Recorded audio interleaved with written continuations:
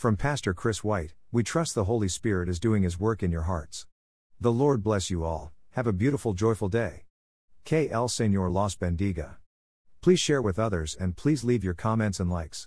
For more information about us and this topic, click here, diningwithjesus.net. Please follow us and share with others.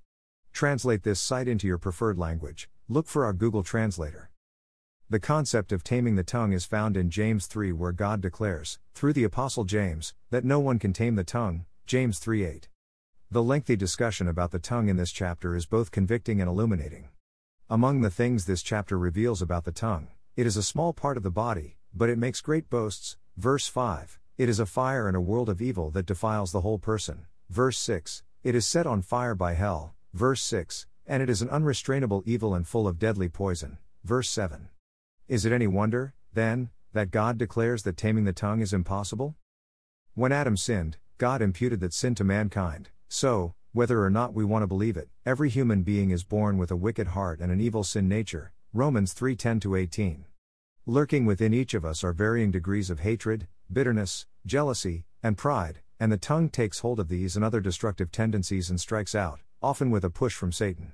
We see this every day among strangers, friends, siblings, and, worst of all, among husbands and wives, the very people who, next to their love for the Lord Jesus, should have the most love for each other. Ephesians 5:22-33. What is to be done, then, to tame the tongue? If God has declared that no one can tame the tongue, how can we even begin to do so?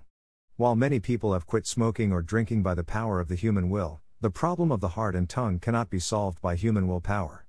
It takes the power of the resurrected Christ within us to control the tongue, and that power is available only to those who turn their lives over to Him. Romans 8:10-14.